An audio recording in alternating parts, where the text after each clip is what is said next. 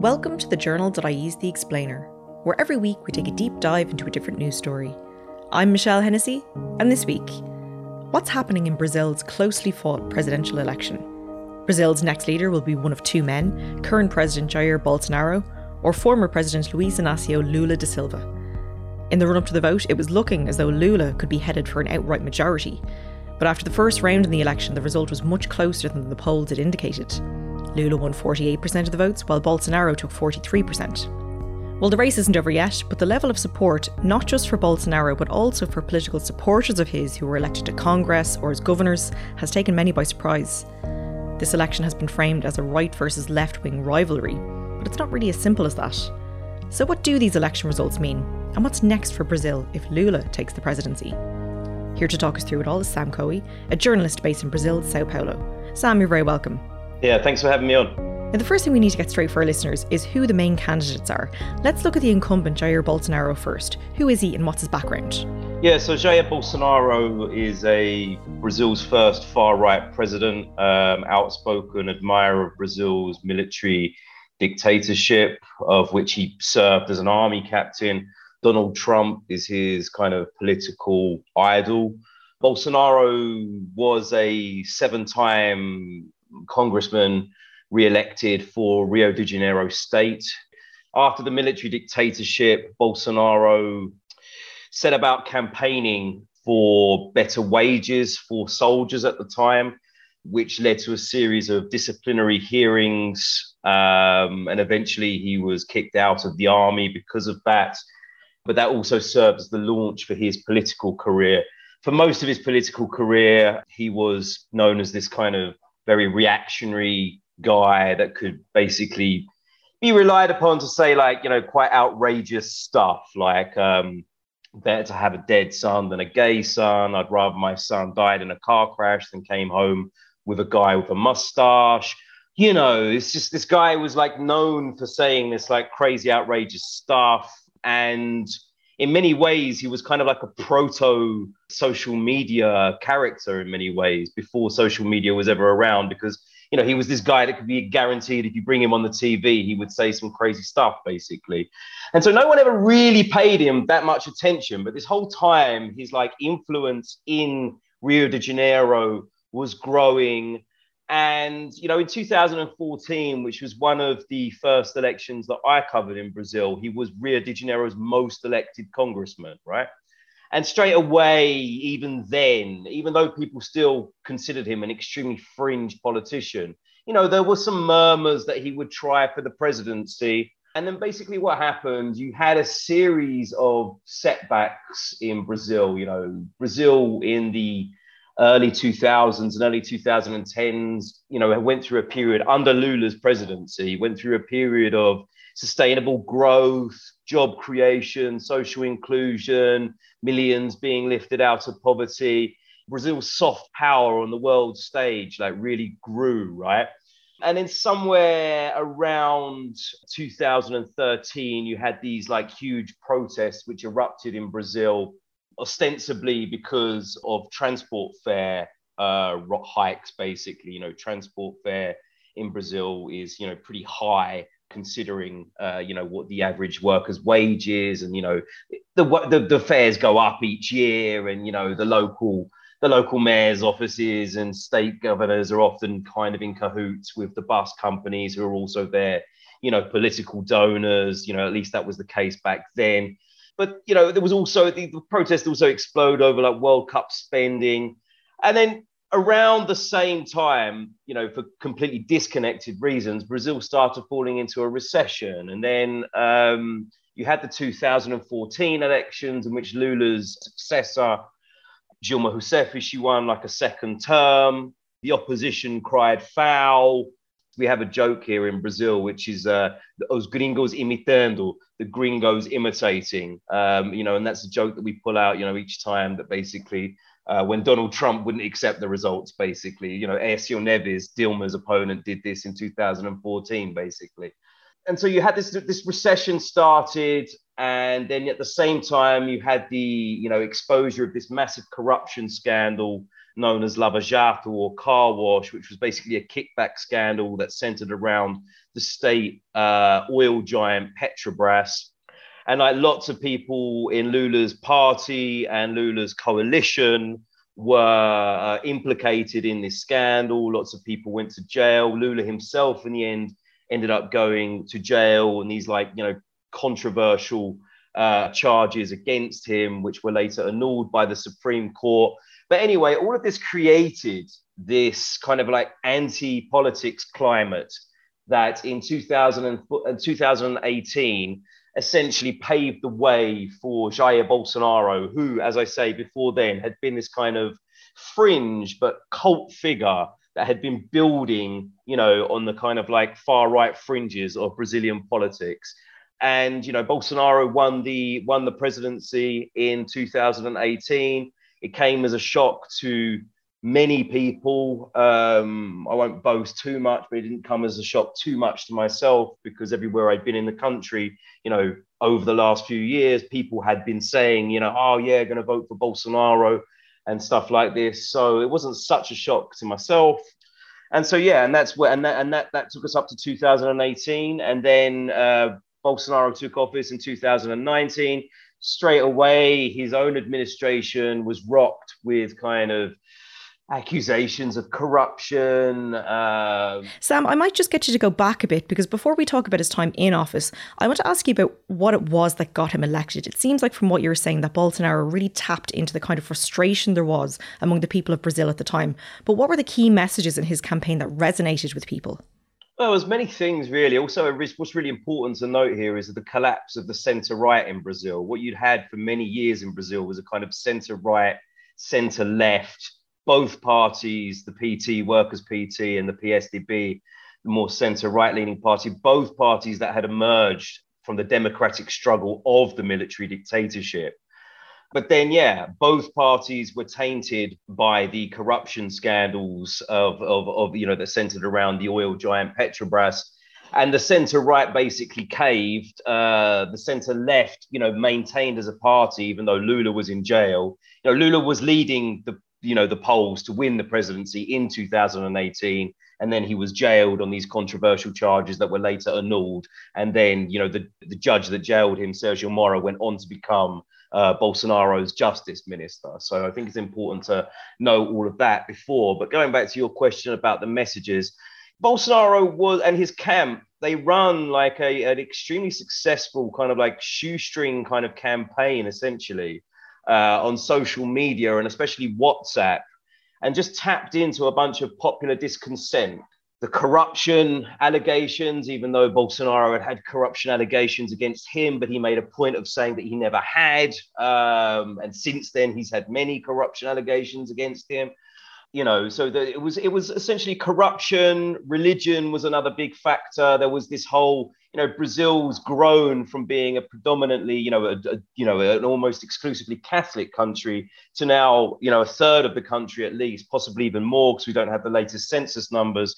But at least a third of the country is like evangelical Christians, some of which are extremely conservative.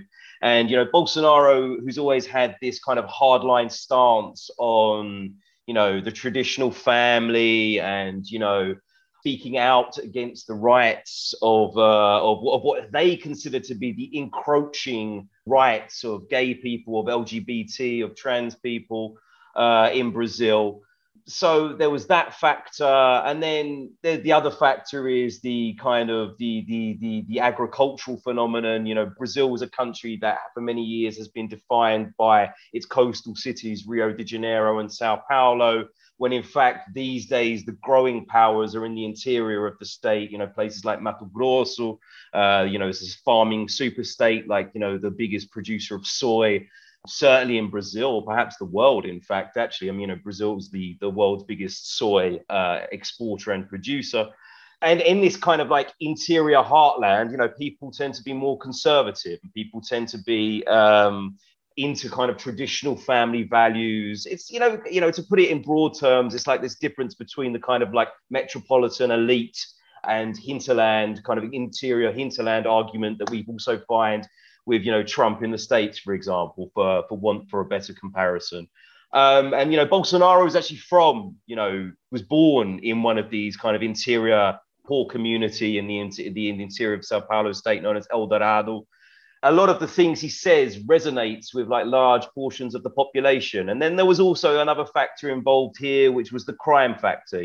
Brazil in 2017, the year before Bolsonaro took office, saw 64,000 homicides, right? That's more than any other country in the world. Numbers have gone down since then, but, Bolsonaro also tapped into that, right? Bolsonaro's always had an extremely hard line discourse on crime, bandido bom and bandido morto, like, a dead criminal, a good criminal is a dead criminal, right? And so, rightly or wrongly, if you're living in Brazil and you're earning $250 a month as your minimum wage and you buy a new cell phone on credit on layaway for $100 and you're paying it off for the next 18 months and then someone steals it, again, rightly or wrongly, when somebody's up there who's running for the presidency, who says, the only good criminal is a dead criminal, and human rights is for right humans, and all of this kind of rhetoric, this hardline anti-crime rhetoric. Again, as I say, rightly or wrongly, it resonates with lots of people, and so these were some of the main messages that were being that Bolsonaro was speaking of on his path to victory. Basically the same things that he's been speaking about forever. And when it comes to Bolsonaro's presidency during that time, I mean, there were a lot of points during the presidency that he was criticised. One of those main periods would have been during the COVID pandemic. More than 680,000 Brazilians died during that time. How do people in Brazil feel about his handling of the pandemic? Well, it's a huge split, right? People that like Bolsonaro think he did a great job, and people that don't like him, perhaps sometimes, being a bit over the top, accusing of genocide. Throughout the pandemic, he said a bunch of things that, resonated really badly with people, right? Oh, I'm not a grave digger. Oh, what do you want me to do about it? Like this kind of very kind of like quite callous approach at times, when, lots and lots of people were dying. While that horrified, large portions of the population, where places where I am, like downtown Sao Paulo, which was in complete lockdown and where people were dying all the time and where, there were queues for hospitals, then, you would look at Bolsonaro's handling of the pandemic and think that it had been atrocious. Whilst, as some of the cities that I visited, during the pandemic, you go out there and the cities hadn't had any deaths, they hadn't had any hospitalizations, or perhaps there'd been a few, but like it hadn't been this thing that really affected people, right? But the lockdowns were, had a huge effect on the local economy. And so, again, rightly or wrongly, then when someone goes on the TV railing against lockdowns, railing against these restrictive measures that were put in place by local mayors and governors, again, rightly or wrongly, it's a message that resonates with lots of people. So that's the current president. Can you tell us a bit now about Luiz Inácio Lula da Silva? He's more commonly known as Lula. What's his background? Yeah, so Lula was born into extreme poverty in Brazil's northeast, moved to Sao Paulo as a boy, worked as a shoe shiner, worked in a factory, lost a finger working in a factory, rose up through the kind of union apparatus and the Metal Workers Union, participated and led strikes in the 1980s, in the late 70s and 80s that essentially led to the military regime loosening its grip on power, was one of the key figures in the reinstatement of democracy in Brazil, ran for president in 1989, lost, ran for president in 1994, 1993, sorry, to take office in 94, lost, ran again the next year, lost, and then won for the first time in 2002, around the same time that Brazil, that the world, in fact, was seeing a commodities boom through China's growth at the time. China and Brazil became huge trading partners. Lula used the commodities boom to fund social policies and job creation and a bunch of other things that basically led to, millions of Brazilians being like, lifted out of extreme poverty. You had this kind of like period where Brazil, which had always been, perhaps rather cruelly described as the future of the country of the future, and it always will be. By the time Lula finished his presidency in 2010 with like approval ratings of like 85%, many Brazilians thought this future had arrived. And then he elected his successor, Dilma Rousseff. Then from there, he kind of like took a bit of a back seat. He moved back onto the political scene again in around 2016 as Brazil, was in the midst of recession and Dilma's government was on the rocks. He was sworn in to be Dilma's chief of staff to try and save her government. That motion was annulled by a judge because of a recording, which was, an illegal recording, which was broadcast on the national news program by the judge of the corruption case that was happening at the time, the car wash investigation, which was, just absolutely rocking the political class in Brazil at the time. That basically alleged that Lula was being sworn in as chief of staff in order to get him protection, a kind of immunity from any kind of prosecution or jail or arrest or anything like that. It turned out to be, subsequently extremely dubious and false, that allegation. But at the time, it had the effect that it did, right?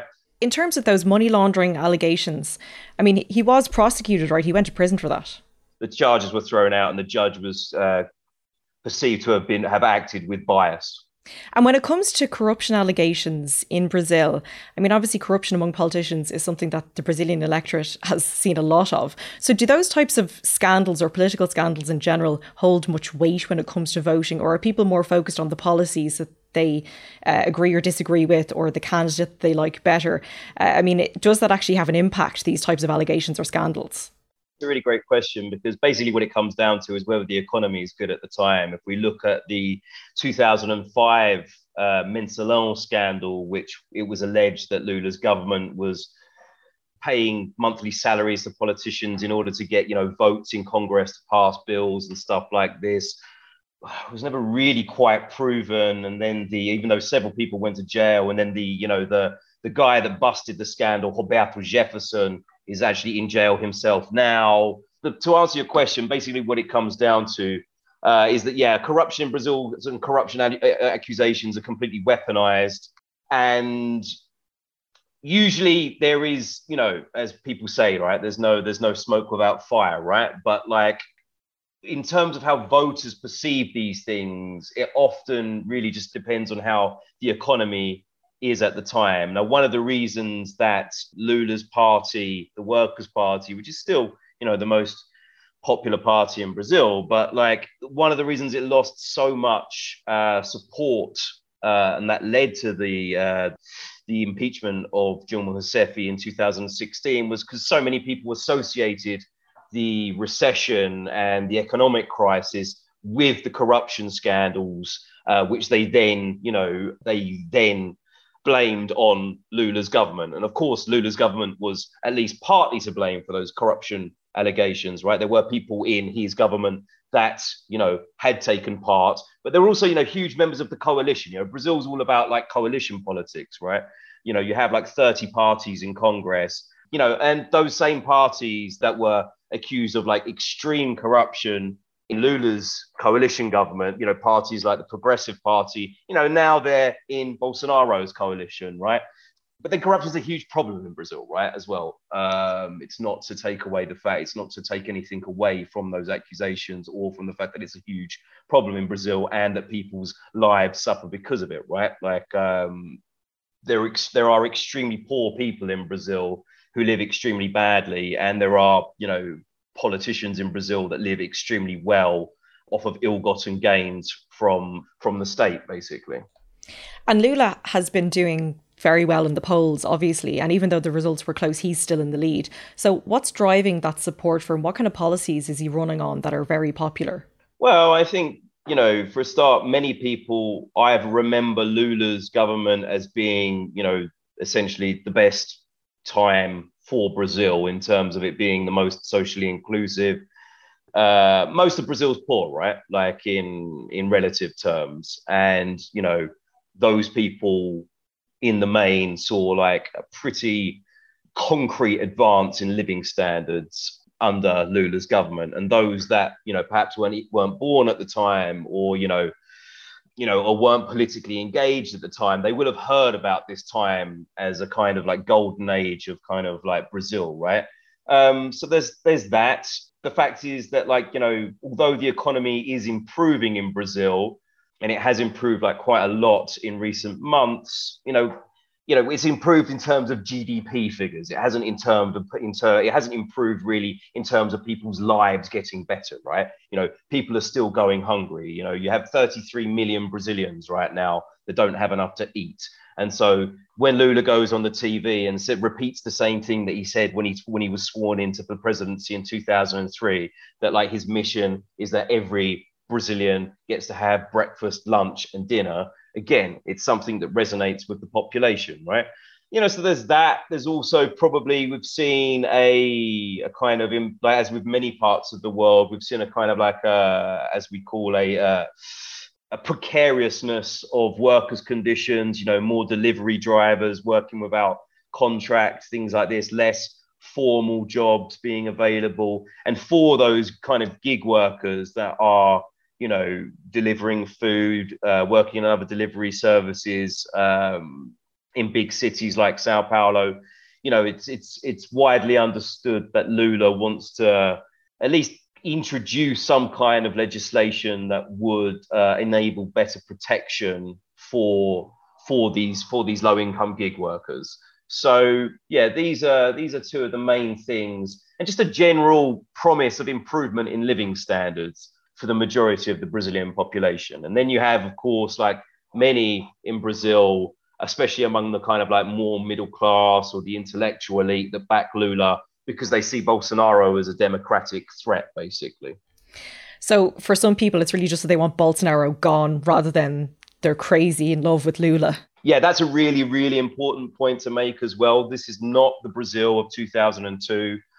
People of 2003. This is not, you know, the Brazil of the mid 2000s where people were enchanted with Lula and his Workers' Party. Yeah, this is like, it's an election on Bolsonaro, whether we want Bolsonaro in or out, basically. And like Lula's the strongest candidate to do that, basically. It's not an election which is like, like where the majority of the population is like, we want Lula back. No, it's like many people will be voting Lula because they want Bolsonaro out. Of course, many people will be voting Lula because they think he's the best candidate. And, you know, we saw that in the results just now.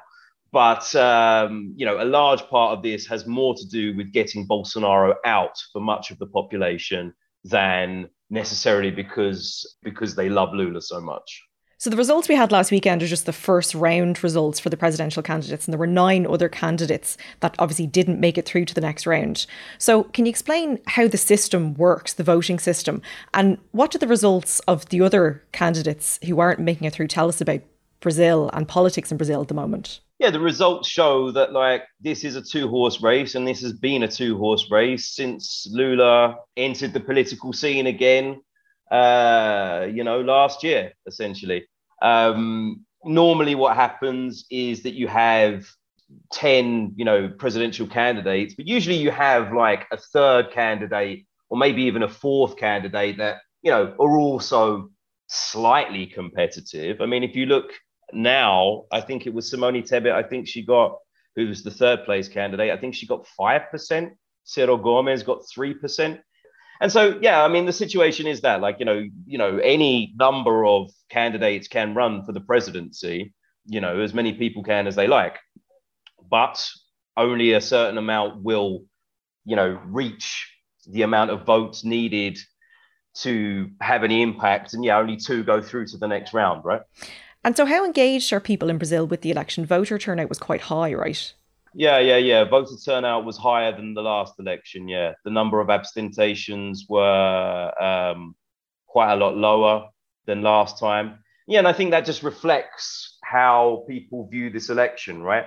People that support the incumbent Bolsonaro broadly see the return of Lula's Workers' Party as coming back, the return of a party that was tainted with corruption, that's leader went to jail, that presided over the worst recession in Brazil's history. More extreme elements of extreme voters of Bolsonaro will view the return of Lula as, how they say themselves, as though Brazil running the risk of becoming Venezuela. If you look at Bolsonaro's allies, his governor's allies that were elected just now, in the state race, right?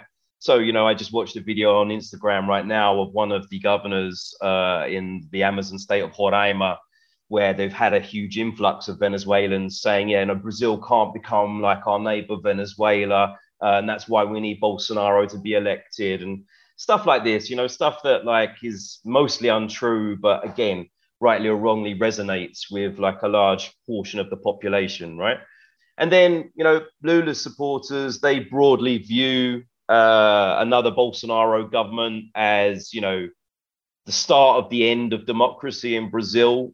The death of the Amazon rainforest would lead to an increase in political persecution, would lead to, the consolidation of a kind of corrupt and self-serving family political dynasty. So this is the kind of the two sides of the election that we're seeing here right now in Brazil, right? That's basically, the two opposite sides and how they view the other in terms of taking power in this election. So yeah, it's and that's why voter turnout has been so high, because people are super engaged with this election because either side views it as the most important election for ensuring Brazil's future. And finally, I'm wondering, if we get to the 30th of October and Lula wins, will Bolsonaro accept the results? There is talk of a self-coup. How likely is that? Yeah, I mean, it depends what we mean by self-coup, right? Bolsonaro has said, for the last, year or 18 months or for forever, basically, he's, cast doubt in Brazil's electronic voting system, saying that it's vulnerable to fraud. It's the same voting system, of course, that elected him, and elected his three sons to politics. Never had a problem with it before. And curiously enough, didn't have a problem with it when it gave him a better than expected result on Sunday. But yeah, so, he's been, casting doubt, sowing doubt on the voting system and that it's vulnerable to fraud, presenting no evidence, contrary to everybody, the federal police, members of his own coalition even.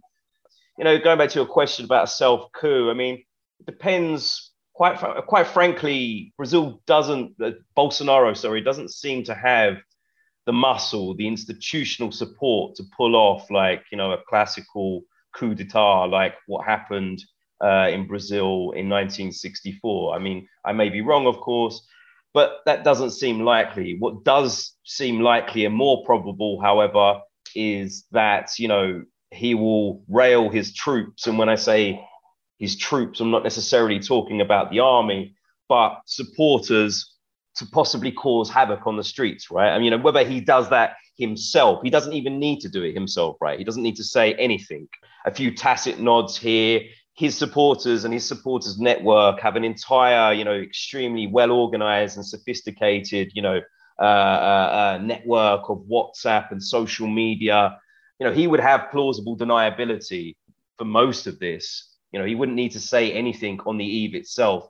And like many of his supporters, disgruntled, would possibly take up arms and commit violence, as several of them have done already, if the result was not how they wanted, right?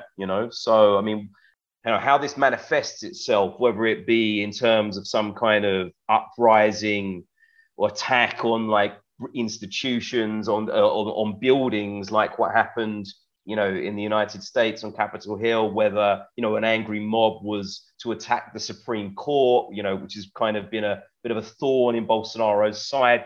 throughout this whole presidency and kind of is his, sworn enemy as an institution. It's the institution that he most, rails against when he's giving his authoritarian discourses.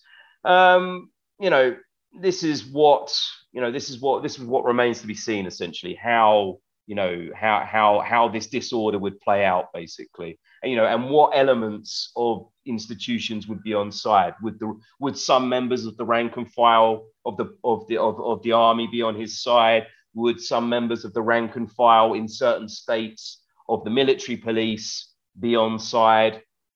Would it be a series of, almost private civic militias that had been armed up because of Bolsonaro's, relaxation of gun laws? Would they take to the streets? Would they, it remains, this is what we're waiting to see. And this is what, lots of people have been worried about for a long time now. Yeah, so a bit of an uncertain period ahead for Brazil. And you'll, of course, have a busy time yourself over the next few weeks. Sam, I want to thank you so much for coming on to talk us through it all today. Thanks for having me. Thanks to everyone who listened to this episode of The Explainer. And thanks again to Sam for joining me. This episode was brought to you by producers Eva Barry and Nikki Ryan. If you liked what you heard and you want to support The Explainer, there are a few things you can do. You can head to thejournal.ie/contribute to become a monthly subscriber, or you could leave us a rating and a review as well if you're feeling generous, wherever you listen to your podcasts. Thanks again for listening. Until next time.